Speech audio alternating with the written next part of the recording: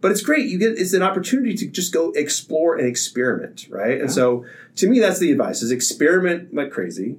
Don't worry as much about the traditional grades and that kind of stuff. I was way too worried about that stuff. Like, obviously, that was useful for me to get to a good graduate school. There's a gatekeeper function to grades. There's a gatekeeper function. So I don't want to say don't worry about grades, but there's ways around grades. Yes. And so the real value, what really you should be doing is experimenting a lot and learning a lot. Hello and welcome to A New Angle. I'm your host, Justin Angle, Associate Professor of Marketing here at the University of Montana College of Business. This podcast is my chance to talk with innovative thinkers, both savvy vets and up-and-coming stars in the Montana business ecosystem. My goal with these conversations is to dig deep into how these people think, to understand how they view the world and conceptualize the opportunities it presents. Let's go.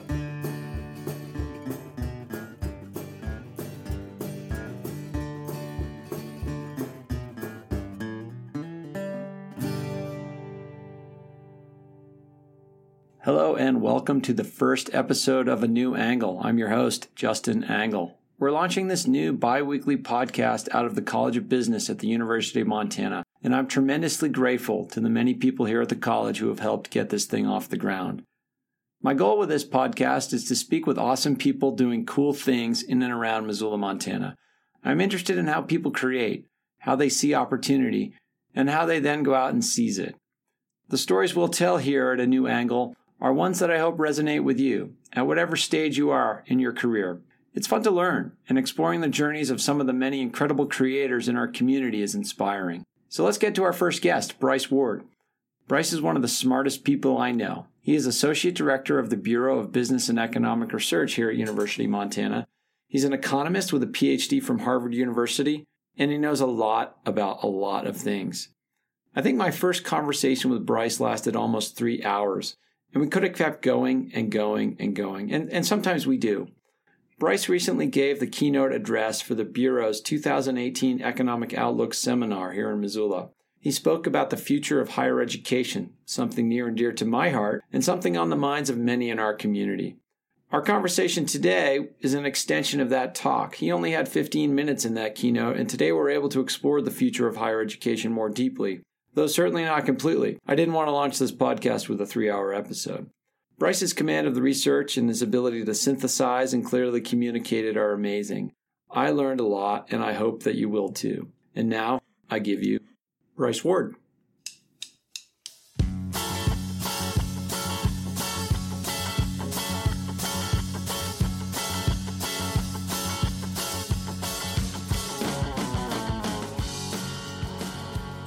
So I'm here with Bryce Ward today. Bryce, thanks for coming on the podcast. Happy to be here. So Bryce, you are the Associate Director of the Bureau of Business and Economic Research at the University of Montana.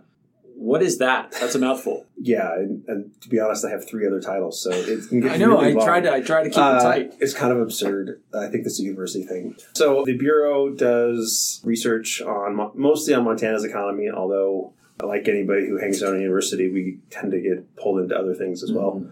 So, we're kind of sort of the experts on Montana's economy. And you're an expert on many things. Anybody who's spent any time with Bryce knows that he can speak very eloquently on a wide variety of topics, but technically your PhD is in healthcare economics? That's my title here. I'm an applied microeconomist. Okay. So as a graduate student, I did urban economics, labor economics, and public finance, which includes health economics. Okay.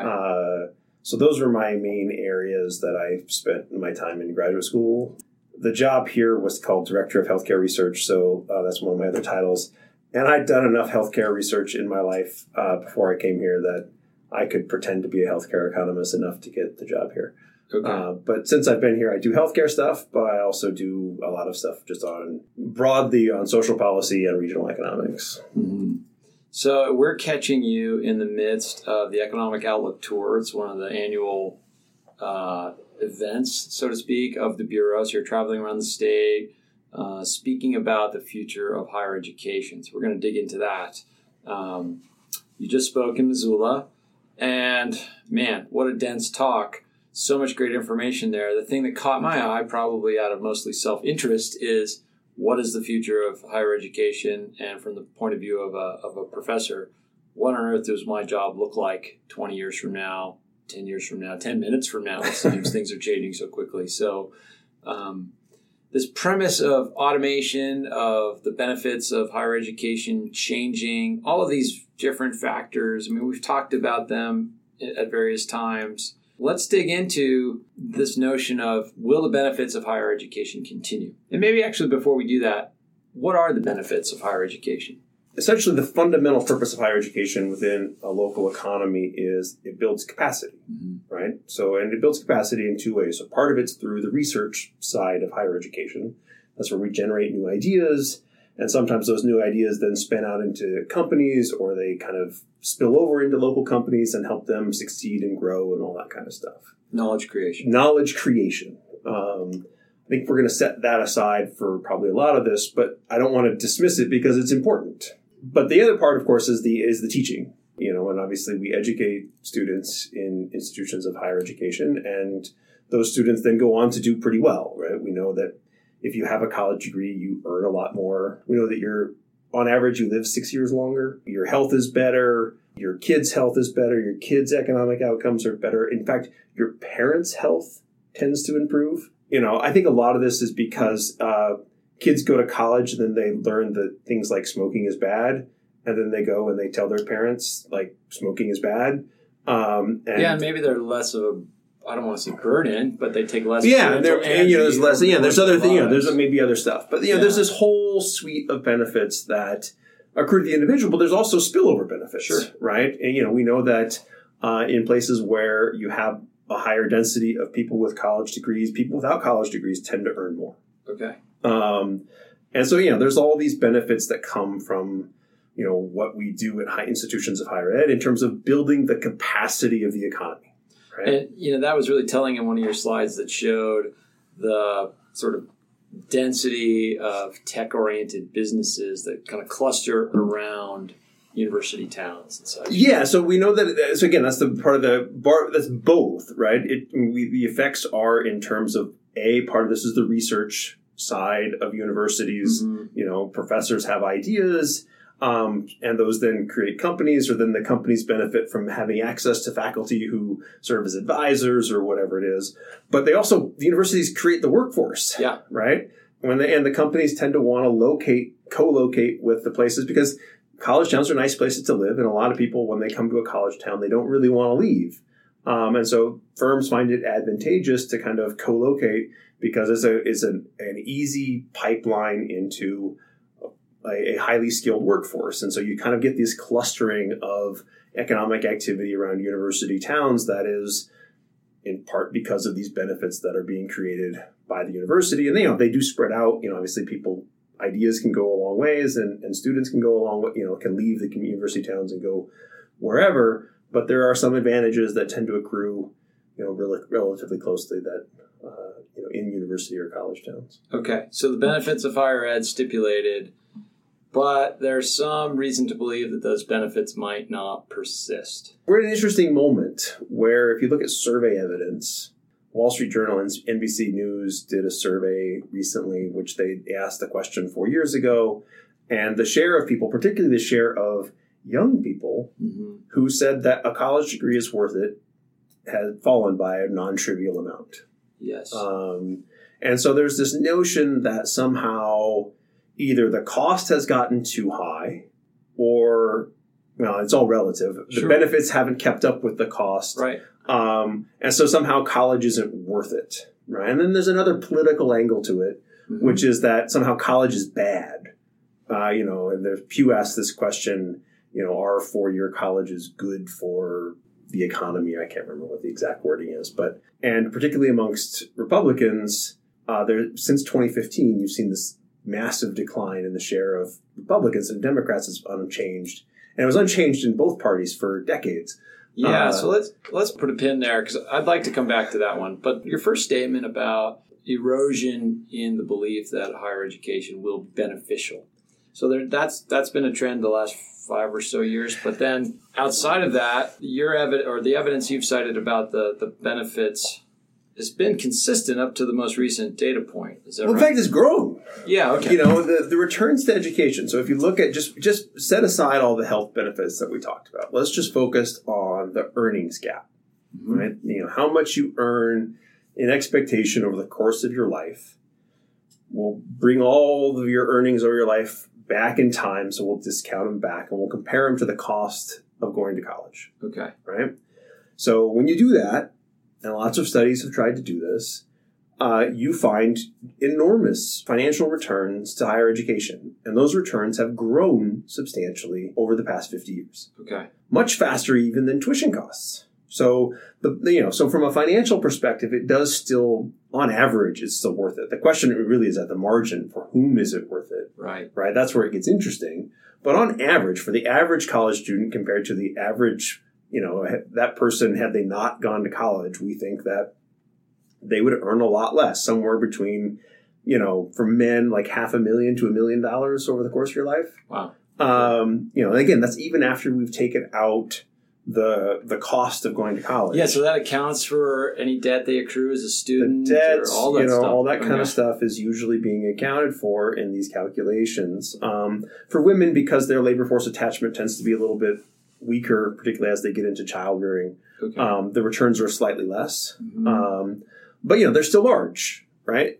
And, and somewhat encouragingly, kind of setting aside the survey evidence, which again, I think comes back to the political piece. If you just look at the share of people who graduate from high school who enroll in college the next fall, it hasn't changed. Mm-hmm. It's basically been flat for 15 years. Okay. So we see some evidence in surveys that people are opposed to college, but it's not clear that the people who are saying that college isn't worth it, that might have said it before, we're even going to go, or, we're at that margin. Because if we look at enrollment, and again, some of this is very recent, and so we won't know because we're always backward looking a year or two. But, at least as of 2015, the share of kids who enrolled, sort of recent high school graduates who enrolled in either a 2 or 4 year college the following fall was basically the same as it was in 2000. Okay. So that hasn't really changed. So again, there's this discussion and there's some concern that, somehow college maybe won't be, and again, when we talk about these returns, it's all backward looking, right? So there's the future is where it gets interesting, right? Mm-hmm. Which is the economy going to change in ways that make it so that this growing return to college will start to shrink? Okay. Right? Or two, will some alternative technology or whatever it is allow a person to get the benefits that they could have gotten from going to college without actually having to go? So it would seem in many ways that point two is already here. Like, the technology exists. We have MOOCs. We have online education. We have entirely online colleges. So this notion of online delivery, whether it's through an official university or something in between that and a YouTube channel, already exists. Yet the point you just made a second ago is the same people are enrolling in college at the same rate. So it hasn't happened yet. Will it happen in the future? I'm highly skeptical. Okay. So there's a long history of people thinking that technology will suddenly disrupt education in some massive way, right? So I recently came across a quote from Thomas Edison. So 1913. Yeah. Thomas Edison basically said something to the effect of, books in the classroom will be obsolete within 10 years. Okay. Right? He thought that silent movies were going to replace the book. Right? And then you move forward to computers, and of course, computers are going to change everything. And, in between, he was talking about silent movies. So presumably when talkies came in, and you and I, I'm sure we both watched lots of educational movies and films, right? So it's not that these technologies aren't incorporated, right? The question is can they actually substitute for what we do in college, right? And that's a hard question because in some sense, we know that college works. Mm-hmm.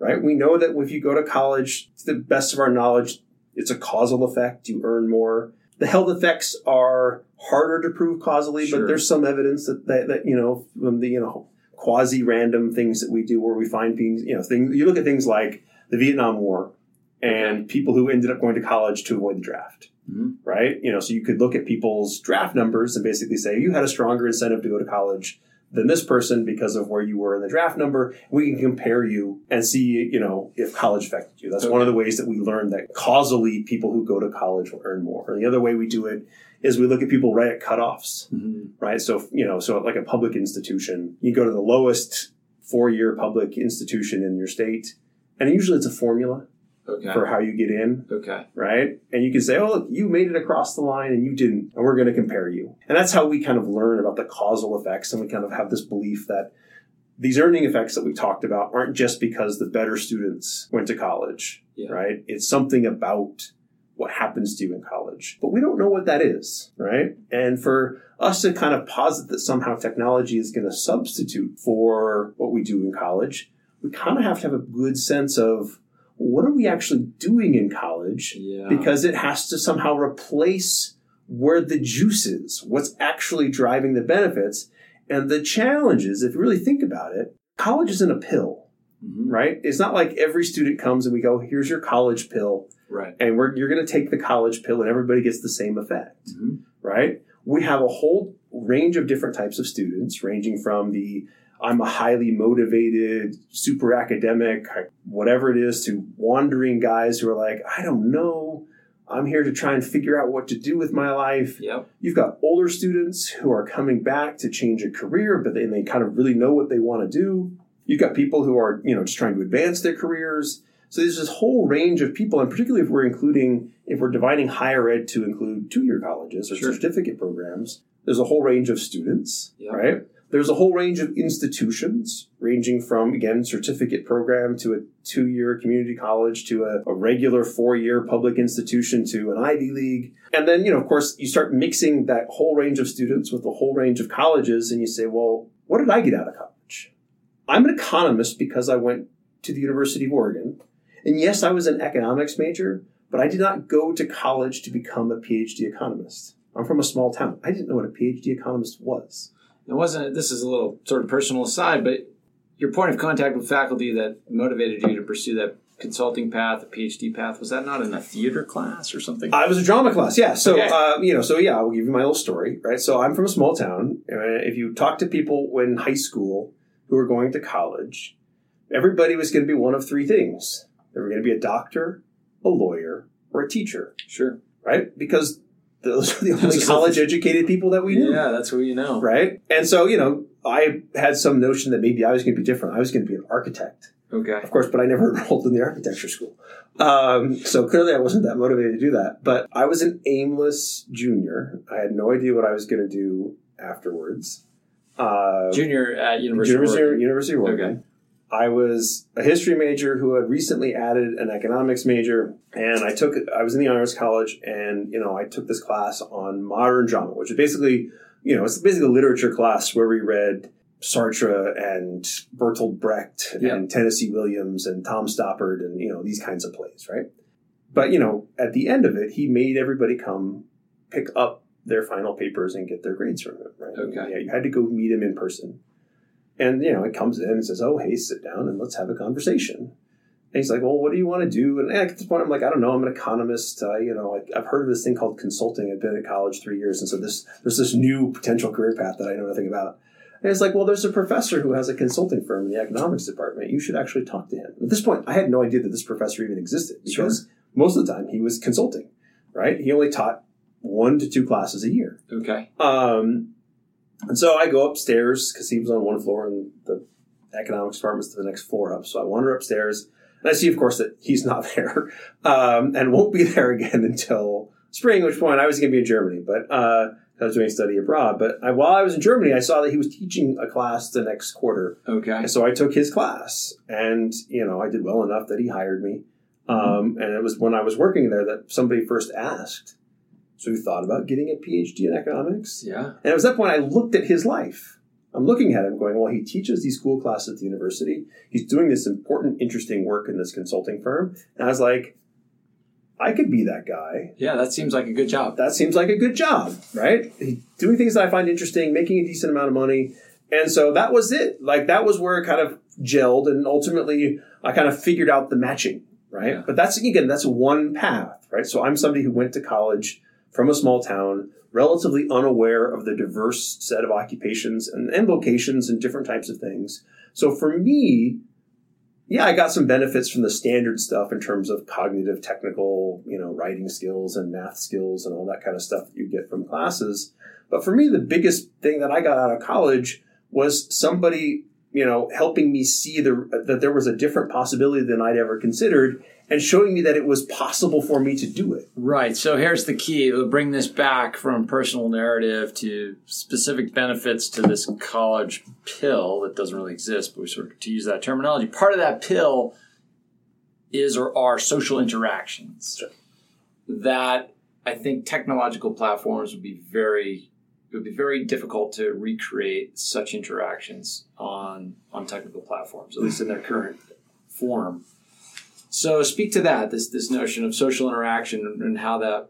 So to me, the key thing that why I don't believe that technology will substitute for traditional education at any level is that the interaction seems to matter. Yeah. Right? And it matters for a lot of different reasons. But, we actually have an accumulating amount of evidence from these kind of new technologies that suggest that they don't work as well.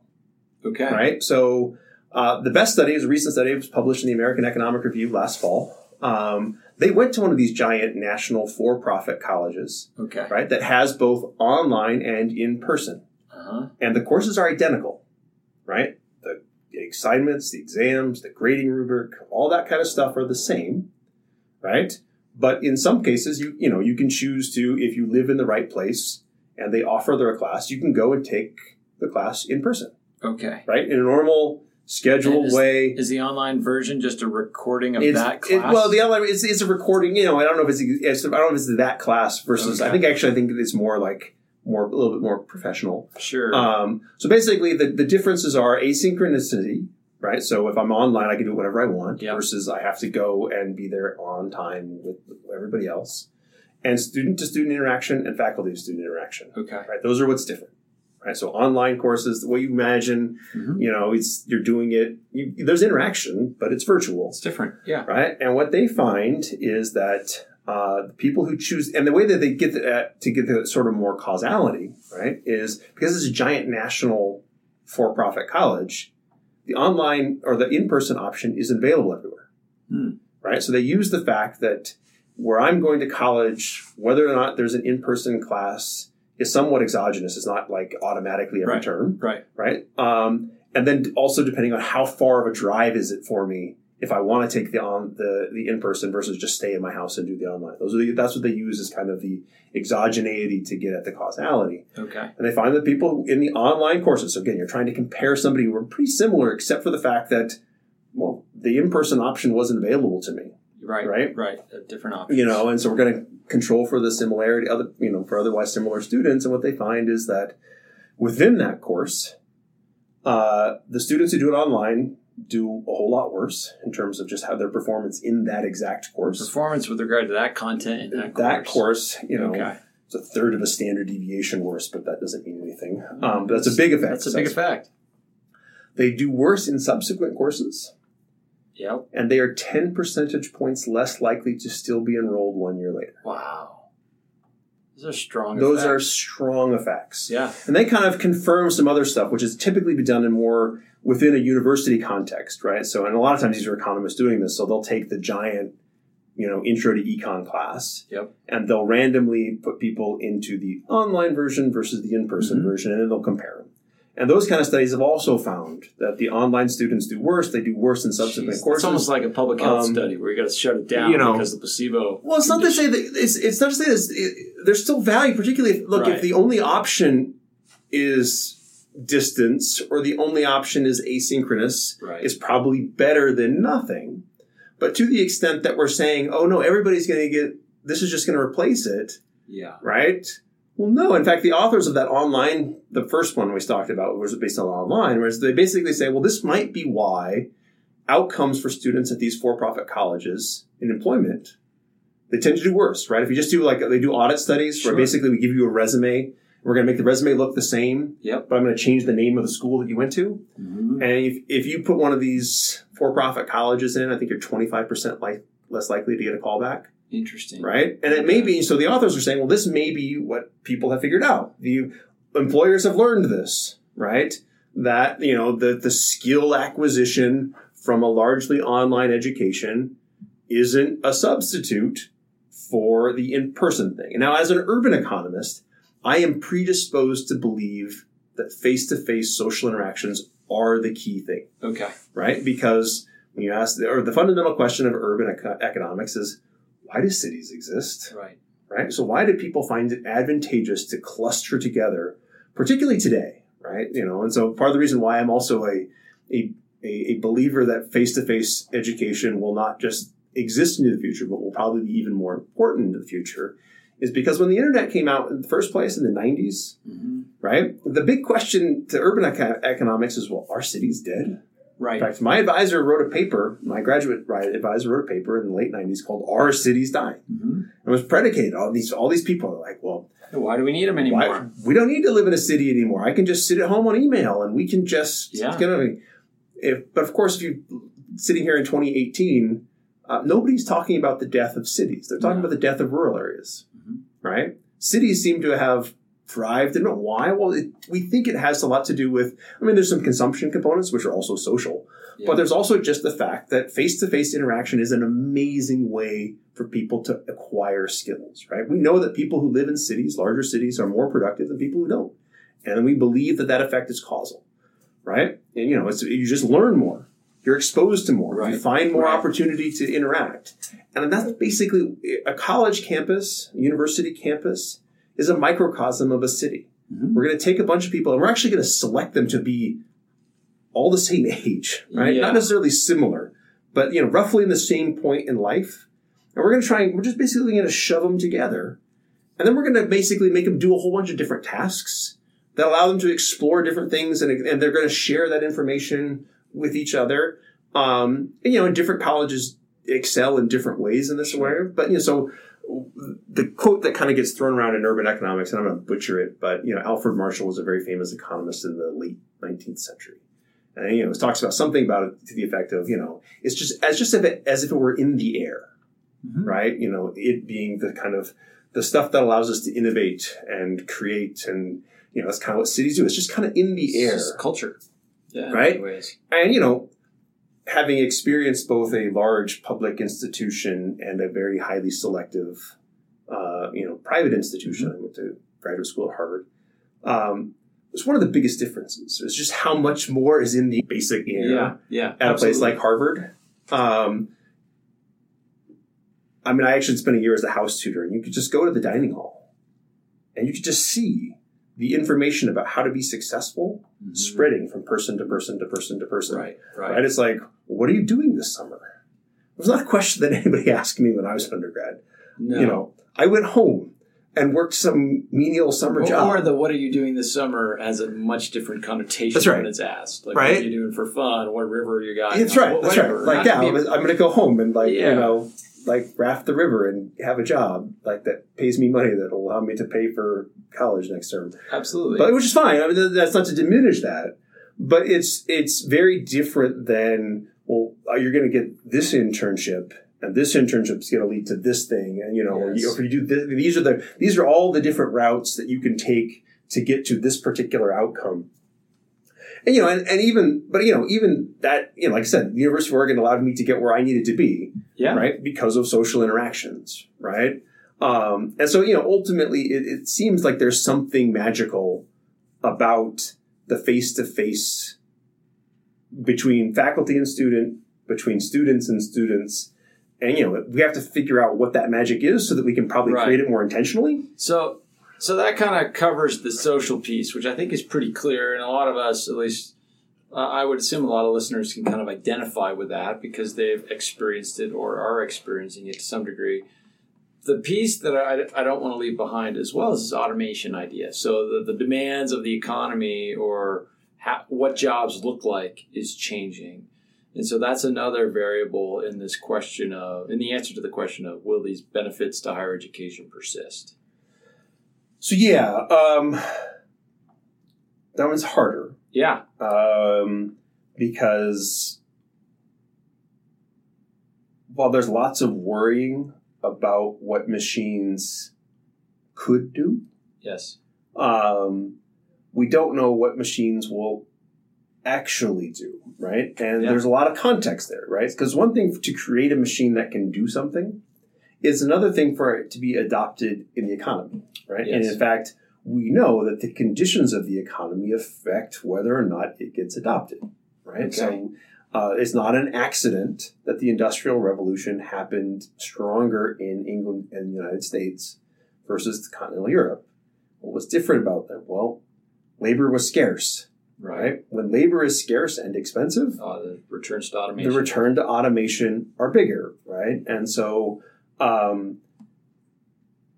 right now, we actually don't have a problem with labor scarcity, and that's part of why we have these things like secular stagnation, all these terms about productivity slowdowns, right? And, some of the concern is that, well, workers are so cheap that even while there is maybe technology that we could use to replace them or to increase productivity, we don't because it's too expensive. The technology is too expensive. Why for the switching costs? Why bother to go for you have to, if you're the early adopter, you got to figure it out, and, all this kind of stuff. And so the conditions matter. So it's not, there's not just, well, what can the technology do? It's, okay, well, once we have the technology, then how does it interact with the economy? And then, of course, there tends to be this period where industries that undergo these kind of productivity shocks, actually, frequently, there's huge increases in demand for workers in those industries, at least initially, because as the price gets cheaper and cheaper from the technology and the growth in productivity, there's a demand effect. And so you actually end up hiring lots of workers, and eventually this seems to run out, and that's when you end up in the nobody works in agriculture anymore. Sure, yeah. Can we work through an example there? Sure, yeah. So let's talk about agriculture, right? Yeah. So, we have, late 19th century, we started introducing technology into the farms. And in fact, you actually saw an increase in agricultural workers, or similarly, you saw an increase in manufacturing workers. Okay. And eventually that kind of goes on for a while until and I'm going to butcher the paper from which I'm stealing, but kind of runs out, right? In terms of how much more it can lower the price or whatever it is. Yes. At which point then the technology just replaces for the workers and you see this giant decline. Okay. Right? So, if you just think about it, in the early 20th century, late 19th century, we saw an enormous number increase in manufacturing workers, right? As we added technology, right? Mm-hmm. But eventually that ran out, and now we have many fewer manufacturing workers producing the same amount of, or more, manufactured output. Right. And so there's these hump shapes, right? And so where are we on this hump shape? What's actually happening in terms of, what can be automated? What do we have the incentive to automate? All these are questions that are really hard to do. We know that, obviously we can sit down with the people who are creating the technology or understand the technology, and that's what some of the papers do. They kind of sit down and they say, well, what can be automated, right? And what we tend to find is a lot of stuff can be automated, right? What's hard to automate, though, are social stuff. Yes. Right? Okay. There's, and this may change, but it's basically things that are require very, very fine dexterity. Okay. Right? Machines aren't good at fingers, right? At least not yet. So there's some amount of that. There's almost just human touch, something that is obviously a machine cannot replace the touch of a human. But anything that's kind of persuasion, social skill based, all that kind of stuff, maybe the machines will figure it out, but they'll always be machines. I remember in your church, sales was one of the industries or professions that was maybe at higher risk of being automated. There's some parts of sales, right, are, but some aren't, right? So to the extent that sales is, you just got to find the lead, you got to find the person. Well, I can create an algorithm that can identify who the lead is, right? But but the persuasion piece, right? So if you're basically well, how do I convince you to close the deal? Right. That's probably still going to require a human. And obviously, creativity, creating art, all this kind of stuff, that tends to be something that, I can program it to do it, but I can't program it to do it in a way that's different than what I would already do. And it would seem that, and I might be butchering one of your takeaways from your talk, but jobs that require a college education in general are far less likely to be disrupted by or eliminated by automation. That's at least what some of the studies say. There's some arguments that maybe not, but I think in general, college-educated workers tend to be concentrated in more stuff that tends to be harder to automate. Okay. So the expectation, again, going back to returns to college long-term, is, so let's assume, which we don't, so economists tend to be technological optimists, right? Mm-hmm. The question always is this time different, right? We've added a ton of technology over the course of human history, and we still mostly have jobs, right? Like, it's not like, in fact, when you account for women and minorities entering the labor force, we actually have more people working than we, have historically. Sure, right? Sure. There's we're not at the peak anymore. We're down a little bit from, some of that's demographic stuff and some of that's some other stuff. But, we've managed to find jobs. And so typically the typical economics response is, yes, technology does replace some jobs, right? So there are transition effects. And obviously, if you're trapped in that transition, that's not a fun place to be. Absolutely. But from a writ large, overall arching perspective, the default answer from, I think, most economists with respect to technology is we look backwards and we say, well, we'll figure something else out to do. Yeah. Right?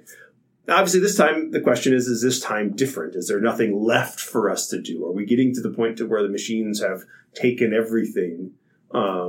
Obviously, I can't answer that. But, for the most part, at least in the foreseeable future, I think the standard advice is that the more educated you are, the better prepared you're going to be for whatever that transition is likely to still hold. Right. None of the automation threat or I don't want to use the word threat necessarily, but the prospect of automation doesn't seem like in any way an incentive to not pursue more education. That's right. Until it becomes so obvious that the technology is high skill replacing. Yeah. You should probably just bank on the insurance value alone. Because the other thing that happens, and a lot of time, what's happened over the course of the 20th century, a lot of it, or at least the last half of the 20th century, is there's substitution technology, but there's also complementary technology. Okay. Right? And the more skilled you are, the more likely that technology is to be complementary to you. Right. Right? My computer and all the software on it makes my life easier. There used to be people who had to do lots of things. Right? And it allows you to realize a different level of potential. These allows me, look, let's just go back to education technology. Yeah. Right? What we know, and this isn't so much from higher ed, but we actually have a fair amount of studies that look at secondary and primary education, right? And we say, well, what happens when you introduce technology in these environments? Now, again, a lot of the best studies come from less developed countries because you can go there and do a randomized control trial. Right? We can drop in a bunch of computers. Right? Drop in some software, whatever it is. But then we study it. And the body of evidence is not amazing. It does not suggest that technology works that well. Okay. To the extent that it works well, it's when it's complementary to teacher-student interactions. Okay. Not when it tries to replace it. Right? Yeah. So, the question is yes, we can get this technology, right? But, so another way of looking at this is, so software, spreadsheets, all this kind of stuff. We added this, so we created this stuff, and the number of people who work in analyzing data exploded. Right? And, I think that, so certainly, yes, technology will replace some jobs. It will change occupations. It will certainly do stuff. But the odds are, particularly at the higher ends of the education spectrum, it might replace some of what you do. And if that's all you do is the thing that the technology can replace, then you're harmed. But if some ideal perspective of education, if you really got a good education, one that provides you with good technical skills, good cognitive skills, good social emotional skills, you look at the technology and go, great, right? If I'm in your position, if I'm a professor and people are telling me that there's all this new technology that I can use, you can imagine a fully implemented computer-assisted, interactive workbook, right? Yep. You can imagine that you could take all of your lectures and podcast them or video them and just have that recorded somewhere. And even better, we're in Missoula. Go talk to Hank Green or one of the other straight to the source army of people who are great at making educational video. And we're going to customize your class and you're going to have it all available, right?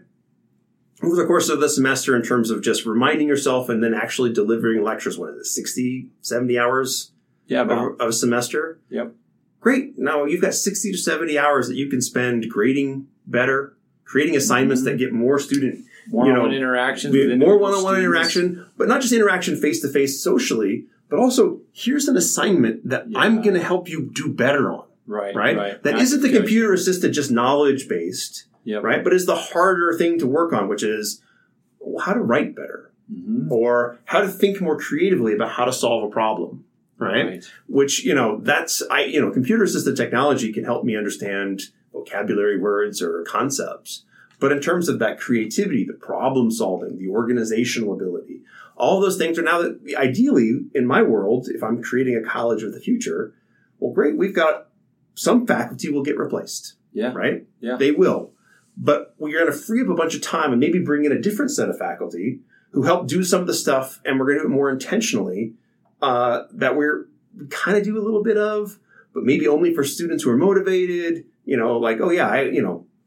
if you were to take a class from me, it's a requirement that you come talk to me one-on-one because I know that that's where the magic happens. That's where the magic happens. And not, like by joke, they say that lecture was just an advertisement for office hours. Right. No, it makes sense. But the point is that, and again, a lot of students, I'm not their thing. I'm not going to provide them with the inspiration. I'm not going to say, look, oh yes, I'm going to be the reference who gets you here or the mentor or whatever it is.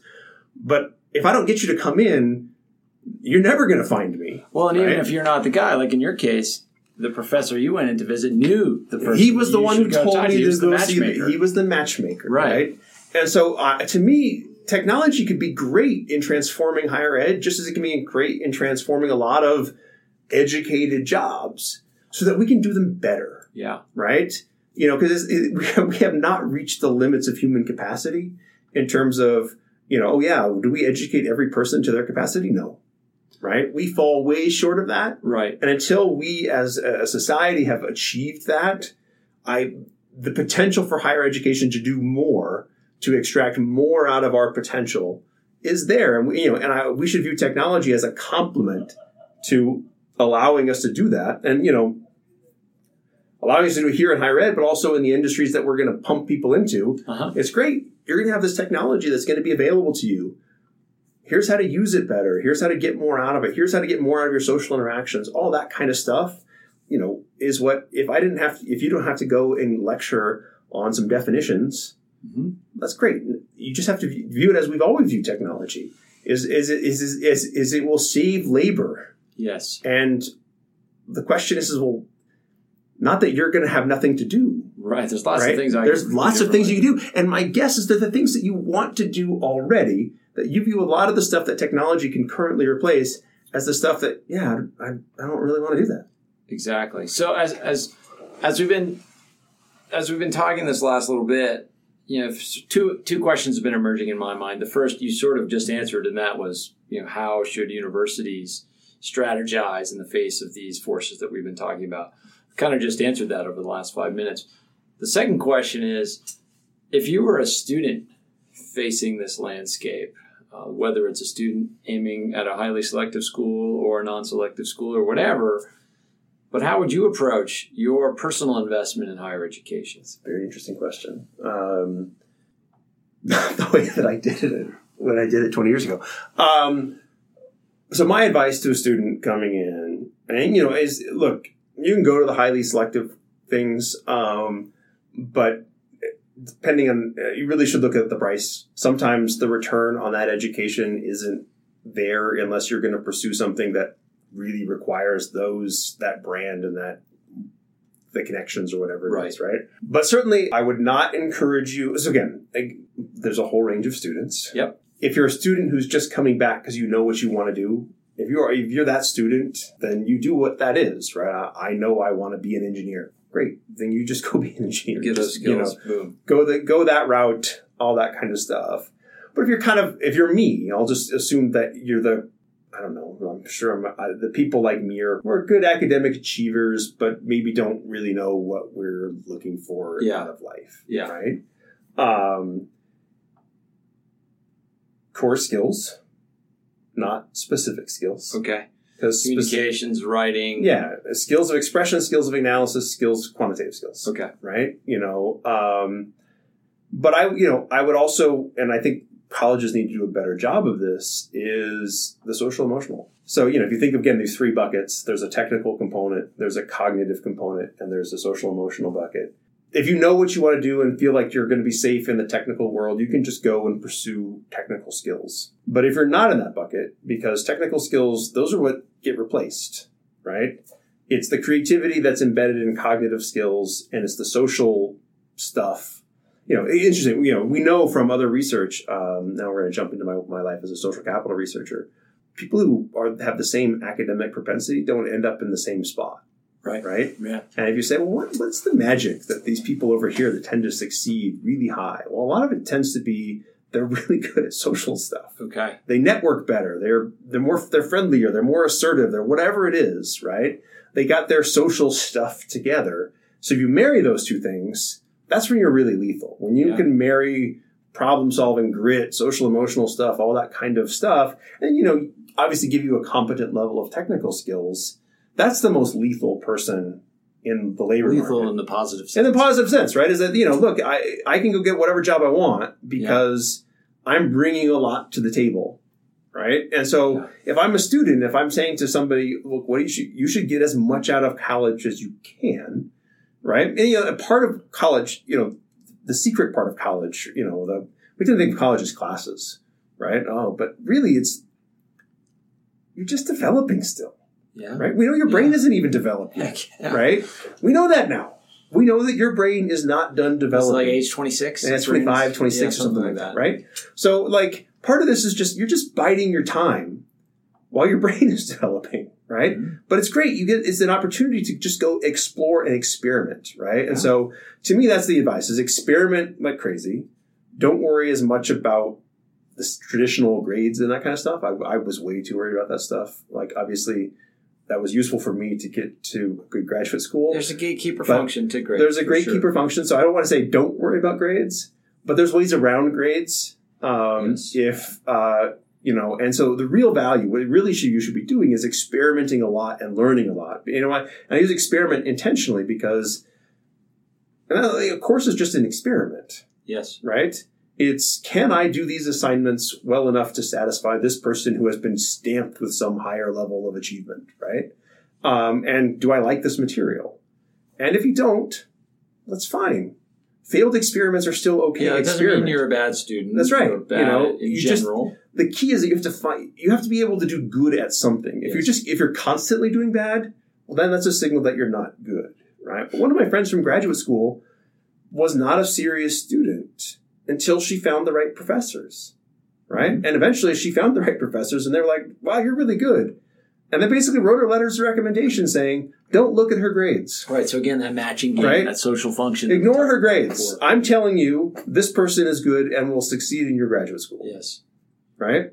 And so that kind of stuff is still available. And so, I think I rambled from your question, but if I'm advising students, take advantage of the opportunity, pursue lots of different things, interact with lots of people. Yes. And try and get, develop not just the standard, I'm good. I managed to check these boxes and get these technical skills, but really do work on, and colleges need to do better on it. The colleges have no course in social emotional skills. No. Right? Some teachers try and embed it kind of secretly by making you do group work or something like that, as if that's somehow going to develop them. And, it's just accidental, right? We need more purposeful, what does it mean to recognize your emotions, and how do you interact with somebody who's behaving in this way, and all these kinds of things that I don't know anything about, but I know that other people know lots about. People know about them. And in terms of, and just understanding that when you work in an organization, this is something I do know about, right? I do consulting in this area of organizations. They also tend to ignore the role of their social network in their overall output or overall capacity. You can't do that. Your social network is at least as important as your technology, if not more important, in terms of, how does information flow? Do people have relationships that they're engaging in favor exchange? Do people know, in fact, I was just reading about this morning, right? our memories are imperfect. And a lot of what we end up doing is we use our social network to store information. Just like we use our hard drive to store information, right? I know that Justin knows about running, and I know that Justin knows about marketing. Sure.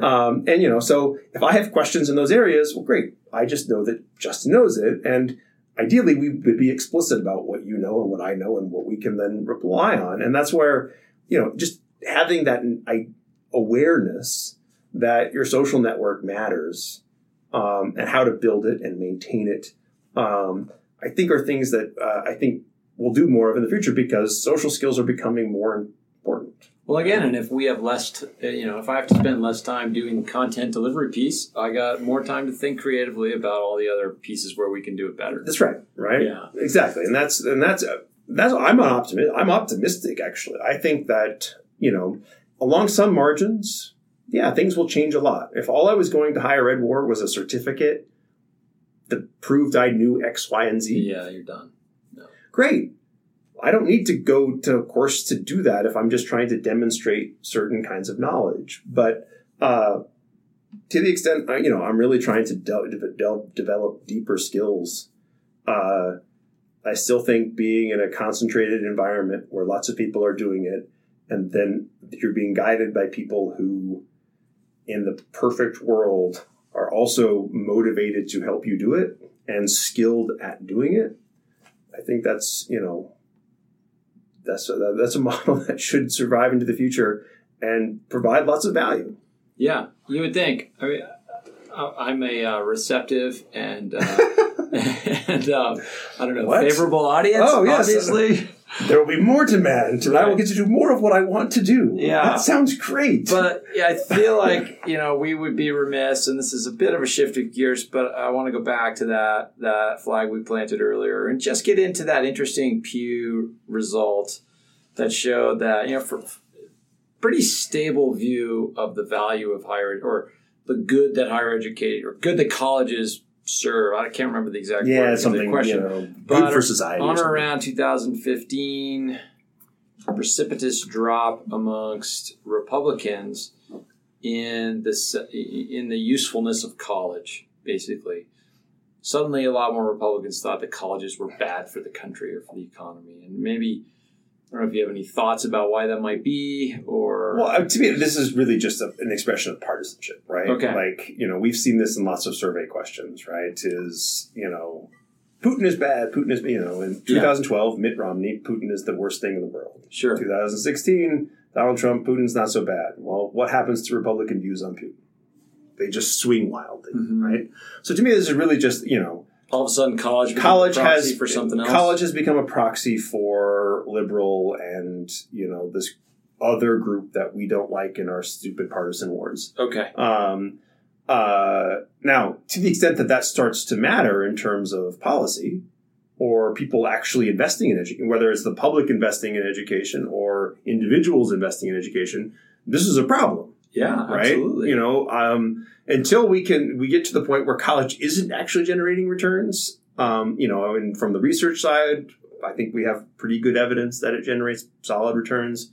On the private individual side, on the social side of having more educated people, in some sense, this has been the secret or part of the secret of American economic success. Right. We have the most envied university system in the world. Right. People from all over the world come here. And, frequently they end up staying here. It's great. We just picked off your smartest people. Right. And now they work here. Masses. Right. These are the best. They increase the size of our economy and create opportunities for all of us. Right. Economists, we are not zero sum when it comes to the economy. We tend to think that we do better when we all grow. Now, obviously, there's distributional things that I think feed into some of this. And, how is prosperity being shared? From this growth and, is concentration in the hands of too few and not being spread about. Those are issues, right? But those aren't issues that say, we should just trash our system of education, right? In some sense, we should continue to invest in them and we should try and solve these other problems. But, hopefully this is just a momentary expression of partisanship. My guess is, again, at the individual level, Right. people still go, oh, wait a second. Yeah, I should go to that college thing. Yeah, right? yeah, exactly. It seems like it might be just the way they but the challenge, of course, is if it starts to affect how either state or federal legislatures deal with that level of policy, certainly you can weaken the education system. We're already seeing that, right? We've seen a massive reduction in the number of foreign applications across the university system. State and federal funding for education and all these things. So, there's certainly some areas of concern in terms of, do we get the right investment? But what is the right amount and all that kind of stuff is a hard question. I don't want to say that I know the answer to that. Right. I just know that on average, historically, it appears that investments in higher education pay off socially and at the individual level. But, we have to constantly debate what do we think the future is and what's the right level and all that kind of stuff. So, but certainly, I also think that we shouldn't be trashing our education system. We should be making sure that it's serving the function that we need. I still think we need both the research and the teaching. Mm-hmm. Well, Bryce, always awesome to just dive into these topics with you. We could go on for hours, and we sometimes do, which is awesome. So I look forward to maybe enticing you to come back on the podcast again in the future. But as we close here, so you're in the middle of this Economic Outlook tour. How can people learn more about you, find your work, the Bureau? The Bureau has a website, although I'm not sure there's much information on it. I'm on Twitter, Bryce A. Ward, at Bryce A. Ward. I usually tweet out my own stuff. My consulting firm, ABMJ Consulting, we also have a website where I occasionally post things. And then, if you're in Montana, we're in the news all the time. Just read your local paper, turn on the local news. You'll frequently, if we do something, you'll probably see it. And that kind of leads me into the question I like to close the podcast with is, okay, so why is somebody like you, why are you here in Missoula? Oh, my story is a little simple in that I married somebody from Missoula who was quite adamant that we needed to live in Missoula. Big tailwind. We lived in Oregon, where again I'm from, but not in the town that I'm from because I'm from a small town, and there's not a lot to do with the PhD in economics in a small town. At least the one I'm from. And so we were in Portland, which is not close to either of our houses. And so we had a fight for a long time about where we should live. And then a job at the university opened when I was going to be transitioning jobs anyway. Mm-hmm. And I was like, okay, well, I'll go see what this university thing is like and see if it's still something that I want to be in. And so here I am. Well, maybe that's a topic for our next conversation is how do we create more opportunities to get awesome people like you here in town. People who went to the Outlook last year know that I have thoughts on that. That was my topic last year. Cool. Well, Bryce, thanks so much. Get out there, listen to Bryce on the circuit, and this guy is one amazing thinker. So try to get in front of him in any way you can. Thanks for being here, Bryce. Appreciate it. Thanks, Justin.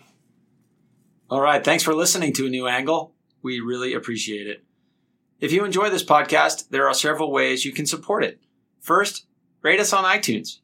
Ratings help others find the podcast. Second, write a review. The more reviews we get, and hopefully positive ones, the more we can grow the show. And third, just tell your friends about it. In addition, you can also support A New Angle financially. For information on sponsorship opportunities, please visit our website, www.business.umt.edu/anewangle. There you will also find a link to donate to the pod. Before we go, I'd like to thank a few folks for making this project happen. First, my colleagues here at the College of Business for supporting this endeavor. In particular, I'd like to thank Professor Josh Herbold for writing and recording music for the show. We also have music provided by Switchback Records, a student-run record label here at the college. And thanks to my producer, Stefan Borsum. Finally, if you have any questions, suggestions, comments, insults, whatever, please email me at anewangle@umontana.edu. Help us spread the word, and be sure to use the hashtag #ANewAngle on all your various social channels. Thanks a lot, and see you next time.